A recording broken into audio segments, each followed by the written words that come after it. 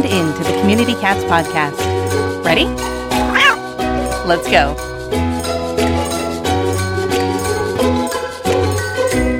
Welcome to the Community Cats Podcast. I am your host, Stacy LeBaron.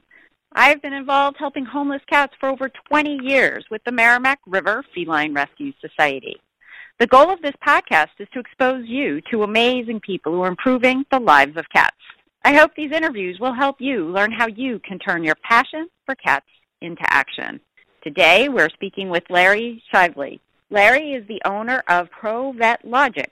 ProVetLogic was started by Larry and his wife, Colleen, just 9 years ago. They provide educational programs, product solutions, and emphasizing disease prevention and odor control. They provide support, consultation, and products to a wide range of animal care providers, including animal shelters and rescue organizations throughout the country. There's a lack of disease prevention protocols that were developed specifically for cats and kittens housed in the shelter and rescue environments, as well as a lack of disinfectants with the necessary efficacy to protect cats from serious diseases such as feline calicivirus and feline panleukopenia. ProVetLogic leads the industry in providing protocols and products that help cat care providers control and reduce the spread of infectious agents. They support shelters and rescue organizations by providing discounted pricing, free equipment, and financial contributions to help offset medical costs. Larry, I'd like to welcome you to the show. Good morning. Glad to be here. This is actually a topic that we have not covered much on the podcast, talking about sanitation and cleaning protocols, sort of a sheltery show tonight, but it's a hot topic. It's a very important topic, especially when you're dealing with a lot of cats and kittens and cat populations. Before we take a deep dive into that area, though, how did you get started, Larry? And tell me about your passion around cats. Well, it's kind of an interesting story. About 15 years ago, I actually worked for a company who manufactured cleaning products just for, commercial users, schools and what have you. We had distributors all over the country.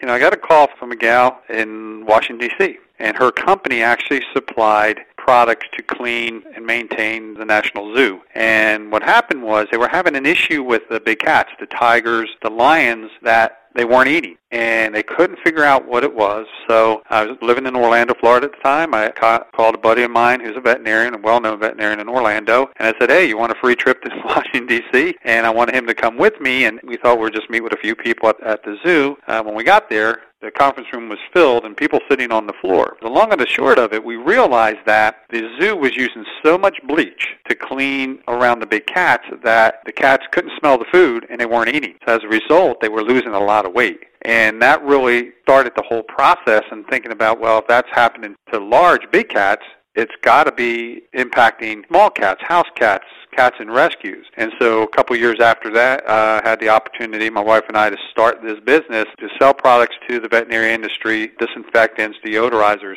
But before we started, we spent about 8 months working on our online educational programs and really researching the industry. And one of the things we found out was there were lots of different products and protocols for dogs in a shelter environment, but virtually none for cats. And so when we created our products and our protocols, it was imperative for us to create a product that had an equal amount of efficacy for dogs and cats for a couple of reasons. One, I wanted to make sure that the cats were covered, but two, to help shelters reduce the amount of disinfectants that they were using in their shelter to deal with all kinds of diseases. A lot of products are heavy on canine parvo, but no efficacy for cats. So that became very important to us, and also to learn more about how folks are caring for cats in a shelter or community environment. So that pretty much started out with tigers and lions, which we still work with on a regular basis, but really helped to educate us on how to care for companion cats and kittens. So I was really involved with using a lot of different cleaners, and certainly bleach was always at the top of the list back in 1994 when I started in this business. And, over time, cleaners have changed dramatically, and the components of those cleaners all for the better. I certainly developed quite a sensitivity to bleach. I think it was because of the amount of exposure that I had working in a shelter environment on a regular basis, and I certainly was not in that building 24/7 like the cats were. So I totally understand where you're coming from and the things that you were seeing. Over time, how have the different components or the ingredients, how have they changed over time with the product? Well, what's happened is that just like computers. They've gotten better over the years and ingredients have changed. When the disinfectants that were made for the animal care industry, veterinary shelter, they were more predominant towards dogs, so they had to be very strong to, in effect, kill the parvovirus. The problem with that is that strong, they had to be a high alkalinity or more of acidic product, so although it would be effective to kill parvo, they were just too strong to use in the cattery or around cats. And so when we created our product, although it had to be strong enough to kill parvo, it had to be safe enough to use around cats and kittens. The challenge we have when we work with sheltered cats or cats in the community, unlike dogs in a shelter, when it's time to clean the kennel, you could take them outside and let them run around the play yard. We don't have that with cats. So we had to come up with not only a product, but protocols to minimize the amount of aerosol sprays that were being used in the environment, because you can move cats to one side of the room, clean the other side, and just the spray alone can migrate over and begin to cause issues with upper respiratory. One of the things I teach folks when I go out and do a lot of training is that the easiest way to tell, I can walk into a shelter cattery, and the first thing I look for is to see if there's any little trail marks on the kittens or some of the cats, and that's normally an early sign of upper respiratory. Their eyes are starting to water. And in most cases, it's because the chemical that they're using, either the fragrance or the active ingredient, is just too strong. So it took us quite a while to come up with a formula, working with a chemist and working with the EPA, come up with a formula that was effective against parvo, but also can handle panleukopenia and caleci, but not be overly strong that it would have a negative impact on an animal's olfactory sense or upper respiratory. One of the things that have become very popular in the sheltering world has been the development and the creation of kitten nurseries. So I would assume that would be your most vulnerable population, being around any sort of products. Is there a different protocol for that sort of environment versus a shelter environment? Oh, definitely. I mean, what we've done is we try to take the spray bottle out of the mix. Don't spray the product anymore. So we created a refillable wiping system. So in essence, you are diluting a disinfectant into a wiping canister, and instead of spraying and wiping, you're just wiping everything down. It allows you to pick up the cat hair and clean the surface without having to move the cats out of the room itself. So we've come up with ways to eliminate the need for any type of spray in the cattery environment, especially around kittens. You're 100% right. A lot of times, folks in the shelter industry, when they start seeing upper respiratory, their first thought is stress, that the cats are stressed, and that may be possible, but I can tell you 9 times out of 10, it's not they're stressed. It's just, even though the products don't smell bad to us or don't impact our upper respiratory, the cats are so sensitive that it has almost an immediate impact on their ability to smell and their upper respiratory. So the trick of it, I guess, is just to do anything you can not to spray or aerosol disinfectant of any kind in an enclosed cattery environment. Today's episode is sponsored by Space Kitty Express, your one-stop shop for exotic cat drugs. Everyone's heard of catnip, but what about valerian root, Tatarian honeysuckle, or silver vine? Space Kitty Express specializes in offering these hard-to-find catnip alternatives, both in their herbal form and stuffed into a variety of reusable toys. Their herbs are 100% pure, not like those quote-unquote catnip blends you might find in a pet store. Their Tartarian honeysuckle wood is cut fresh and kept frozen to lock in its citrusy scent. Their silver vine exudes a mintiness that tingles the nostrils. Their organic valerian root is so musky that they've had to blend it with organic lemongrass so that human noses can tolerate it. Cats can definitely tell the difference between these quality herbs and that stale catnip from the big box store. Visit SpaceKittyExpress.com and watch videos from satisfied feline customers. Use coupon code CommunityCats, all one word, at checkout to receive 10% off your purchase. That's SpaceKittyExpress.com with coupon code CommunityCats. Doesn't your cat deserve the best? Spoil them today at SpaceKittyExpress.com. ProVetLogic, based in Scottsboro, Alabama, provides educational support and product solutions to professional pet care providers and pet parents throughout the country. As a licensed veterinary medical continuing education provider, ProVetLogic provides a variety of educational tools designed to help cat care providers create a cleaner and safer environment for both the cats in their care and the care providers. To learn more about ProVetLogic, please visit www.provetlogic.com or call 800-869-4789. Before we hit the record button, we were talking a little bit about some of your experiences in working with organizations that have adoption programs in a retail space. Are there any special tips or different approaches that you would have? I know that when I used to run an adoption center in a retail space, obviously space is very limited. Your isolation space especially is very limited in terms of square footage. You have to abide by certain rules by the state as well as by the retail organization. And in some cases, they can tell you what cleaners to use, and in other cases, maybe not. But are there any lessons that you've learned when working with other organizations in a retail space to encourage a group to say, hey, let's take the leap and show our cats in that environment? At the end of the day, the most important thing is consistency in the protocol. When I talk to rescue groups, specifically cat rescues, who put cats in the retail environment, the problem they have is the person who cleans in that area tonight is not going to be the same person who cleans tomorrow night. So in essence, there's a good chance they're using different products, they're using different protocols. So the most important thing that we recommend and we provide a wall laminated protocol. Stick it on the wall and the step-by-step procedure, so whoever walks in that door that night, whoever the volunteer is, if they follow that procedure, they have a better chance of maintaining a more odor-free and disease-free environment. So the real lesson is not the products as much as the protocol and keeping everybody on the same page. And when I talk to these rescues, that's the thing they bring to me the most. We're having sick cats in the retail stores. We don't know why. We even buy your product. And I said, well, the problem is it's not the product. It's the protocol. You want everybody doing the same thing, regardless who they are, every time they go into that cattery. And I just got off the phone before we spoke to a gentleman in Texas. He's setting up an animal shelter, and I said the most important thing, even before the products, is to put these laminates up because turnover is so high in animal care, you want to keep the new person that comes in or the volunteer doing the same thing as the person that was there before them. So that's the lesson. Whatever you do, put it on a wall. This is what you do when you walk in a cattery. This is the procedure. And then we all hope and pray that we all do it the same way. You do. But you know what's kind of unique about it, and I hear this from shelters all over the country, that for whatever reason, once they put those up, things go better. You know, one of the things we're most proud of, I have a shelter in Alabama. It's a government shelter. And, you know, we put the program in, and I just put everything up. About 2 weeks later, I went back to do a training, and the director said it was unbelievable that before we went in there, the cats in the cattery were constantly having upper respiratory sick. In the 2-week time from the day they started with our process, no sick cats. That's the thing that makes us get up every morning and do this job.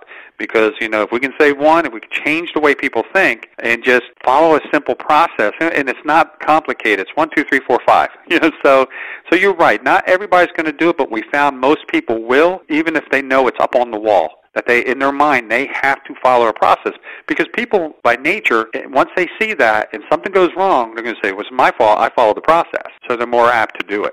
By providing a simple visual cue, you're providing the necessary support so that then that person that's in there doing their volunteer job, they're not feeling like they're there all by themselves, that Correct. Even by having just something on the wall, they have some extra support and guidance so that they don't have to see, oh, now what was I supposed to do? So you give them a process and an order. You had talked a bit about how you have a strong focus on your website with some online educational tools. Mm-hmm. Are these things that anybody can take advantage of?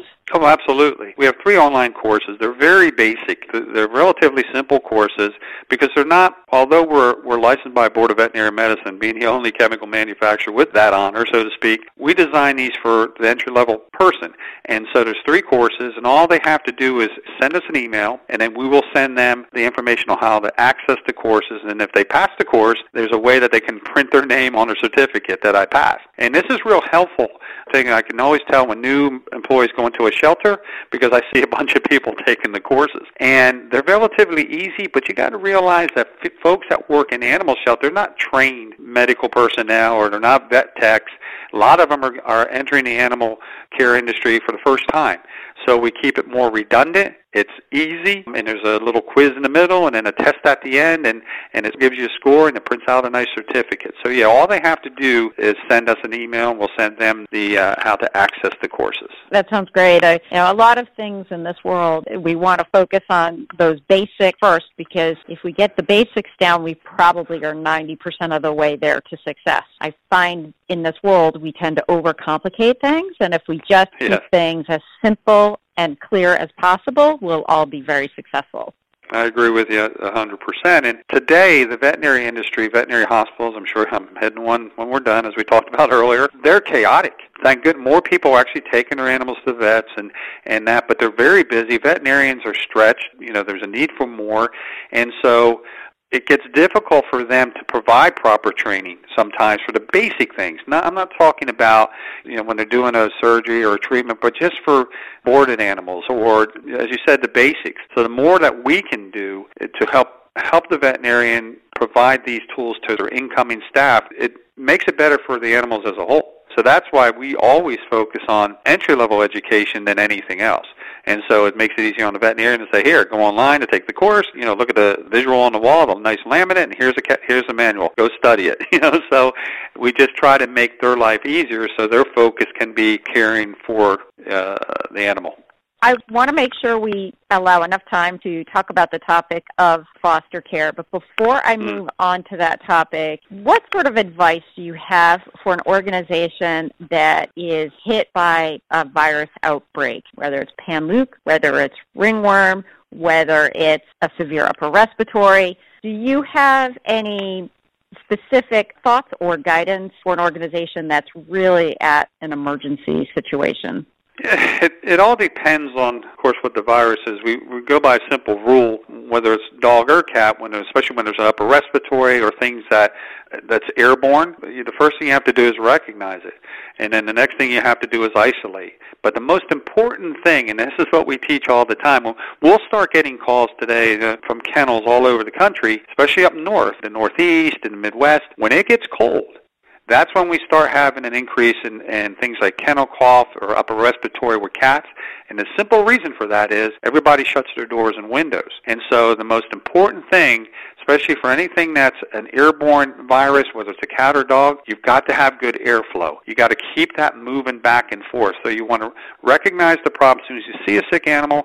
You want to isolate that animal from the rest. Next thing, you want to get good cross ventilation. I have people bring in fans, just blow the air. Then we look at, based on what the illness is or what we perceive to be the illness, then we can do a protocol with how to disinfect and clean. But the first thing is, like I said, you got to recognize and isolate it, and then we go through the process of cleaning. That's the most important thing, especially with upper respiratory and anything airborne, is that you've got to ventilate. Another problem we have, this is important. This is a great story for everybody. I have a very big shelter, 2 locations out in Los Angeles, in the Los Angeles area. They have a big cattery, and they have lots of money because they have about 100 volunteers that work there a day. So I get a call from the director. The board of directors are all in a panic because there's an outbreak of panleukopenia. And first thing they said, we got to switch our disinfectants, change this. And I'm talking to the director. Here's what was happening. And they didn't realize this. The volunteers, the great hearts, they were going in where the sick cats were, picking them up, carrying them around, putting them back in, then going into the well cats and picking those cats up and carrying them around. Didn't realize, nor did the director, that the panleukopenia can be spread on people's clothes. And so she didn't realize this, and I said, you have to shut that area off from the well cats. So one of the things we always teach, whether it's a shelter or a hospital, I don't care what, a zoo, humans are the main transmitter of diseases to animals. So we have to think about these things, that any disease that is airborne, like I said, ventilate, anything that can be spread from a surface, we got to watch what goes on our clothes, our shoes, because it can be easily transmitted to a well animal. And so that's the lesson to learn. If you recognize that someone says, we have panleukopenia in our facility, you have to take an isolation protocol. You can't move it from around the building.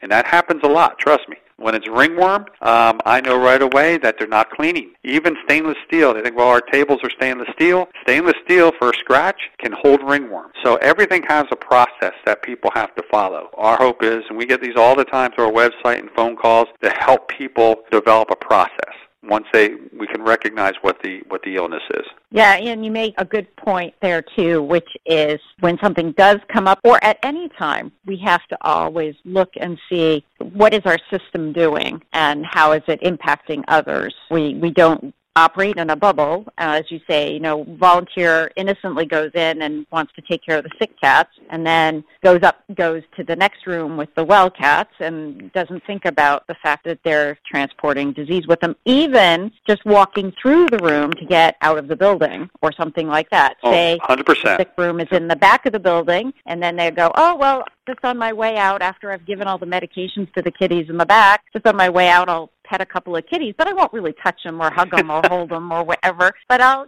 walk in with my shoes and that I had on in the room and just walk on through and just wave to my favorites and then, go out the door. And even that simple action could cause a transfer of disease. Right. Really, if you're in the sick room, you should go out the back door. Before you walk into your own house, you should take off all your clothes in the garage and whatever, and then go right into the shower so that you're not bringing anything home to your own cat, which will lead me directly into the questions and concerns that you get for foster home organizations. Well, the biggest thing is that it's just a lack of knowledge. What do I do? One of the things, same protocols. It's the same protocol in a retail store at home. So what the shelters will do is they'll call us and we'll give them the printed protocols they'll use at home. Same thing. They want to have something to hand to that foster. So this is what you clean at home. I want to point out a couple really key things from a disease prevention standpoint. One of the worst, I guess the main vehicle for disease are cat carrier or pet carriers. They've got to be disinfected. When you pick up an animal or take a cat from a shelter or from the vet hospital and bring it home, disinfect it before you put the cat back in or the animal back in. Number two, we use the word touch point. So when you're cleaning a cat cage or a cat carrier, don't just clean the area or disinfect that the cats touch. Clean the areas that you touch. Handles, anything that you touch, you've got to disinfect. And the last thing we tell people is, in a foster environment, a shelter environment, it's going to sound kind of funny, have two pairs of shoes. One you wear to the building, one you wear in the building. Shoes are the number one transport of disease in the animal care world. So we go out and people have lockers. You'll see them come in. They'll come into a back area, change their shoes. It's as simple as that. And also, and we talk about this, wear gloves. And people say, well, it's a chemical. It has nothing to do with chemicals. Wear your gloves. Sanitize your hands. It's no different than a human hospital. That's how we have to start thinking, because if you go to a human hospital, when they clean after a patient, they clean every touch point that the nurses touched, not necessarily the patient. So that's something we're really stressing, to make sure you disinfect the touch points. I don't care if it's a shelter, a retail store, or in a foster home. Everywhere you touch and the cat touches, disinfect. I would also, and this is coming from me, who I'm not really the greatest cleaner in the world, I will admit that, and cat carriers are like the thing that I hated having to clean at the shelter. I will also admit it's not my best skill. There were people who I saw who would unscrew the carriers and really do a good inside and out and, get the doors, because there's so many nooks and crannies when you're talking about a carrier, and the underneath part of the carrier too. So it sounds like, obviously, the better you can do on that carrier clean, we should all do it. We should do it as well as we can. What about the cloth carriers? Some organizations still use those. What about the soft carriers? I know they do, but I try to tell people to avoid them. Here's the problem. We get this call a lot, that someone has brought home either a sick puppy or cat, and unfortunately they lost it. They could have parvo or pan-luke or something of that nature, and then they want to, oh my Lord, how do I disinfect my carpet, my sofa? Disinfectants have virtually no impact on a porous surface or a fabric. It'll have minimal impact. So that's why I tell people to avoid fabric-type carriers, especially when you're dealing with sick animals. For a well cat, that's fine. But even taking them to and from the vet, it's not something you want to leave there in the back with the rest of the carriers, because, unfortunately, fabric or wick, or a sponge, they will absorb anything that's moisture. Bacteria, viruses travel in moisture. They need a host. So anytime something touches another thing and it's wet, and especially if it's a fabric, it can absorb it and it's very difficult to remove. So I tell people to avoid them at all costs if possible.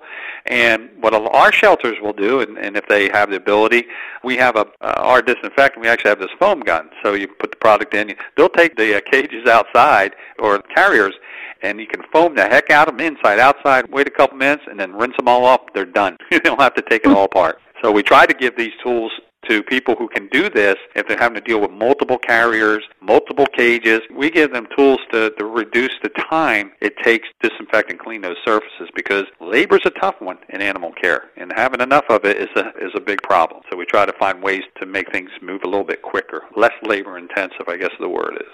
You can only imagine how many of those little screws that I found on the floor somewhere, and I'm like, oh, where did this go now? Yeah, you can. I tell you what, if you had to, you can go and take our disinfectant or a product or any type. You can put in one of those garden sprayers from Home Depot and mix up your solution, spray the heck out of it, all inside and out, and take it outside. This is what we do. I'm telling from experience, because we have 4 cats at home, 1 here, and we take care of other cats. So before we let the cat out, we don't even bring the carrier inside. We spray it down and then get the garden hose and hose the heck out of it inside and out.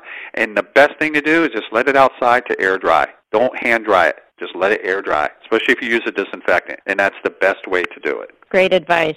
So we were also talking about, Larry, you have a lot of passion around cats. Your company is a sponsor of the online cat conference this year. Thank you very much for doing that. Appreciate it. And you really feel that cats, even though you provide products for a whole range of different animals, you feel like cats have not had access to the resources that dogs or other animals might have had access to. What have you seen over the last 10 years, and why do you feel that way? I think there's a couple reasons. It may be, and I think it's getting better. You probably have seen this. 10 years ago, people said, I'm a dog person or a cat person, but there were more dog people than cat people, and you'd be surprised how many people, even in 5, 6 years, 10 years ago, came around and said, I don't like cats. Well, that's kind of changing. So that mentality of, in a shelter-type world or a company that's selling products, dogs are bigger. They'll use more product. And cats didn't seem to have the importance. I think part of it is, especially in the shelter environment, you deal with so many feral cats and stray cats. 10 years ago was a different thing. And it was kind of like cats are just more, from a shelter standpoint, I would just have to deal with them. But I think it's changing through folks like yourself and just social media. And where my daughter in Atlanta is a practice manager, I won't say who the baseball player is, but he's a big-time star, one of the best in baseball. He brings his cat there. He loves his cats. The important thing is that more of these folks that are entertainment people, athletes, and you talk big 6'5" guys carrying in their little Persian cat, So I think what's happening is that people will realize, and I got to tell you, I think cats are also becoming more important to people, because you and I both know cats are a lot easier to care for than a dog, especially if today's world where people are working 15 hours a day and they're running crazy, and especially in cities. It's just, if you want to have a pet, it's a cat. And so I just see it changing. 9 years ago when I started this business, I would go to shelters, and everybody, let's go see the dogs. Don't even see the cats. When I go to a shelter and the people who work with me, the first place we go is to see the cats, because cats can tell you so much about what's going on in the whole shelter, not just in the cattery. And so that's why everybody comes in for trials. Just had a veterinarian here, believe it or not, a couple of days ago, who wants to come work for us. And these things I was telling him, he, even as a veterinarian, he never thought of. So I just think the perception of cats is now changing, and I think that's what's making the world a better place, to be honest with you. That's the good side. On the downside is, as we talked about earlier, I go to shelters where cats are now outnumbering dogs 3-1, and finding them homes are very difficult. So we still have more work to do, that's for sure. A lot of work to do, and I just think it's just education and letting people know, in some shelters, some cities that are doing catch and release, spay and neuter. That is so important, and we're having issues with that where we live, because we don't have really a spay and neuter program per se. We live in a very small town, and there's no catch and release program unless I do it, my wife. So, and we have, because we a lot of farms, we have a lot of feral cats, and trying to catch them and take them for a spay and neuter is not the easiest thing in the world, to have to handle feral cats. But we're trying to find a way to try to get the males and get them neutered. One of the things I found, if you have a dominant male in your area, and of course hey, that's Poppy, if you get him and you can neuter him and put him back out, he's going to keep other males away, and it's kind of a unique dynamic. But catching them, is not always easy, and then of course you're going to have to take him to have a spay or neuter. So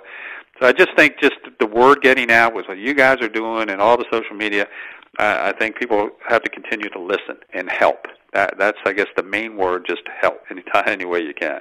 And as you say, anyway, just handling a couple of cats in your own backyard, people feel like they can easily be overwhelmed. Help where you can, do what you can. Don't feel like you have to do a lot, therefore you'll do nothing. Just do something, and it'll make the world a better place for cats. It will, and we're having some new videos every week on our Facebook page, and people ask different things we've learned, just 2 to 5 minute videos about different things. And one of the videos I shot was to talk about supporting shelters.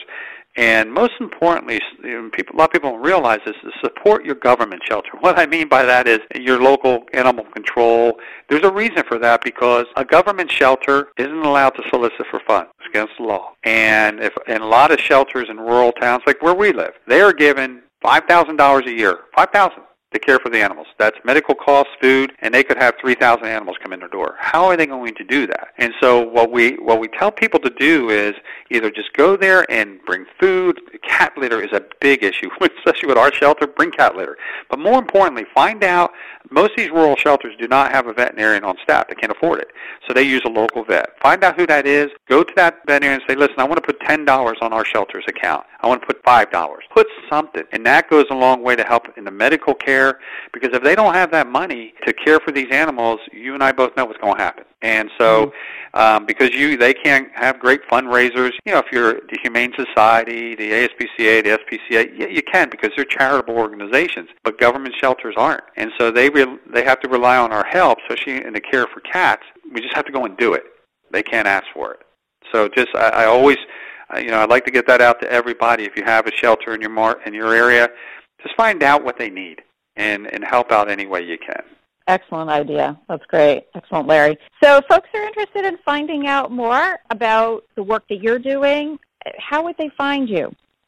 Well, you can visit us at our website is ProVetLogic.com. On that site, of course, we have product, but we have a lot of educational tools in the few weeks to come. Check our Facebook page. We have a lot of things on our Facebook page, and soon we're going to have videos, me, just talk about all kinds of things, whether it's caring for cats or just basic disease prevention, even down to how to clean your carpet. So we're doing just the basic maintenance stuff that becomes a headache for pet owners. And so yes, definitely keep up with our Facebook page, ProVetLogic, and see what you can gather from there, from our different training videos, and ask us questions. You can also go to education support at ProVetLogic.com if you have any questions. It doesn't matter if you're a pet parent or you're a professional care provider. We have great resources. A lot of people work with us. We'll find an answer for you, and you'll get an answer quickly from us. We don't let you hang for a couple of days. People are shocked. On Sundays, I'm answering it, or somebody's answering questions, because a lot of times they need the answer now, not 3 days from now. So yeah, if you want to have any questions or need any help, just go to education support at ProVetLogic.com, and we'll answer your questions. That's great. Well, thank you so much for sharing your access to our listeners. A great resource, and I'm sure many of our listeners will be doing that, because I know I get emails about this kind of stuff, and you already get a lot of emails. The more we can help and support one another, the better off we all will be. Any last thoughts? Anything else you want to share with our listeners today, Larry?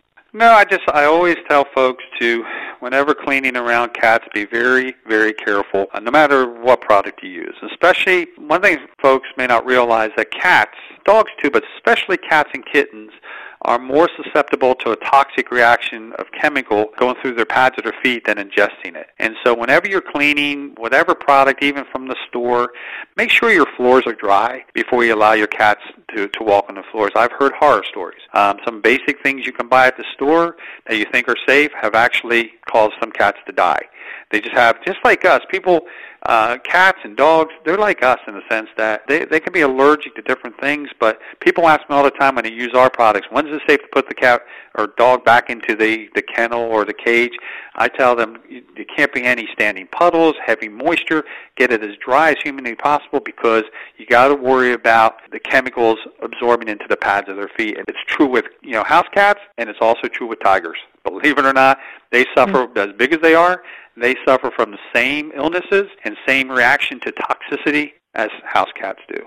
That's great information. I know the filter that I ran were a cageless environment, so you're mopping the floors while the cats are still in the room. So It makes it a super challenging situation. And I'm thinking back to the various cleaners back in the 90s when I guess claim ignorance, or people would donate cleaning supplies to us, and we would utilize pretty much any type of floor cleaner that was given to us, and I now regret that decision. One of the challenges we have is that, there are some companies will tell people that their products are effective against certain diseases, and it's not always true. I tell people to make sure it's not necessarily going to be on the label. You want that person to give you their efficacy data. The only agency that can approve any of the kill claims, any of the testing, is the federal government, the EPA. So if someone says, this product kills panleukopenia, and there's not a lot that do, actually, make them give you a reference sheet, a technical bulletin saying that, and they have to provide it to you in writing, because this is a challenge we have.